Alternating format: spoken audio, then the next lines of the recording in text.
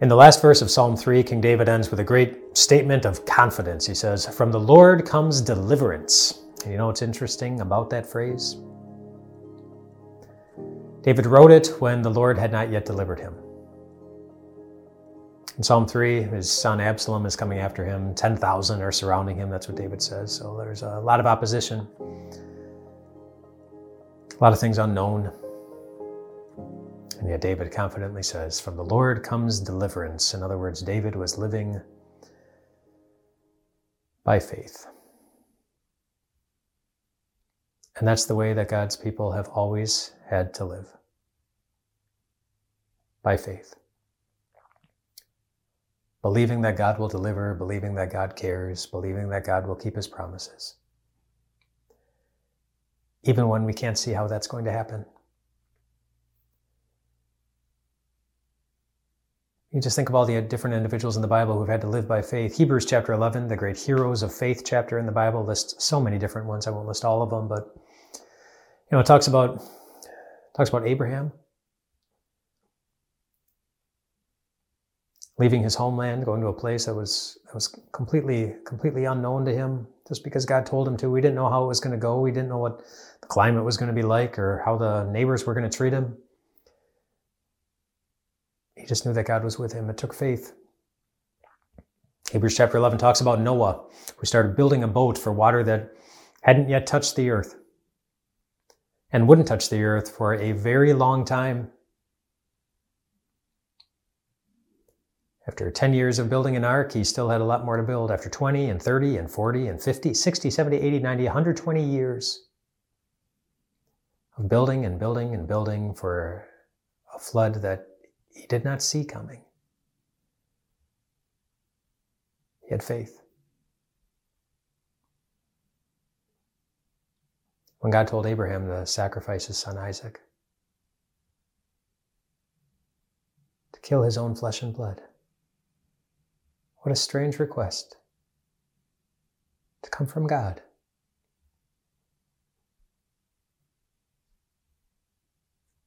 And yet he was ready to. Because he had faith that God was good. He believed that God was good.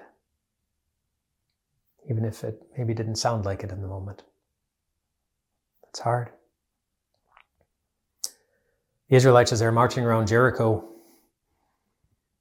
marching around the city for 7 days, first 6 days marching around, and the folks from Jericho, you can picture them making fun of them, yelling at them, ridiculing them, and just whatever else. And they just had to take it. But they were walking with faith. They were walking with faith that God would do the good thing that he had in mind. That God would do what he had promised and give the land to them. They had faith. And then go all the way back to the beginning. We don't know how long Eve lived. The Bible tells us that Adam lived over 900 years. And as he lived in a world that he had broken, with a heart that revealed its brokenness again and again and again, many times after the first sin, he would have had to live by faith. That the promise God gave him back in the garden, the promise of a Savior who hadn't yet come, even on the day that Adam died,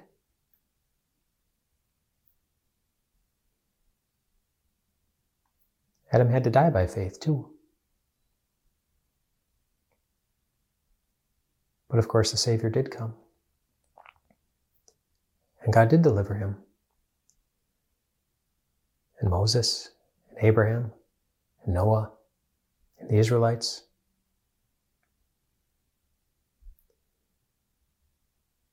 I don't know what kind of day today was for you. It was easy to see God active and loving you. Or like many of the days for God's people have been throughout time, it was difficult to see the activity of a God who promises to be there for you.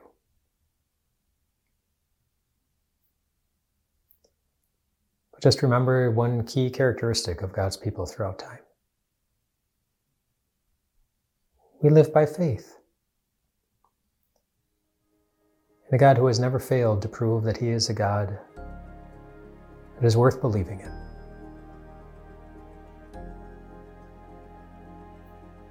And again, think of the day when it was hardest to have faith.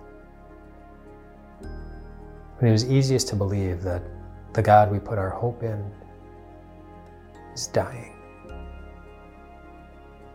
The same day when it looked like the God that we put our hope in was dead, and then taken down from a cross and buried. That would have been a hard day to have faith too. But then Sunday came, and God delivered yet again,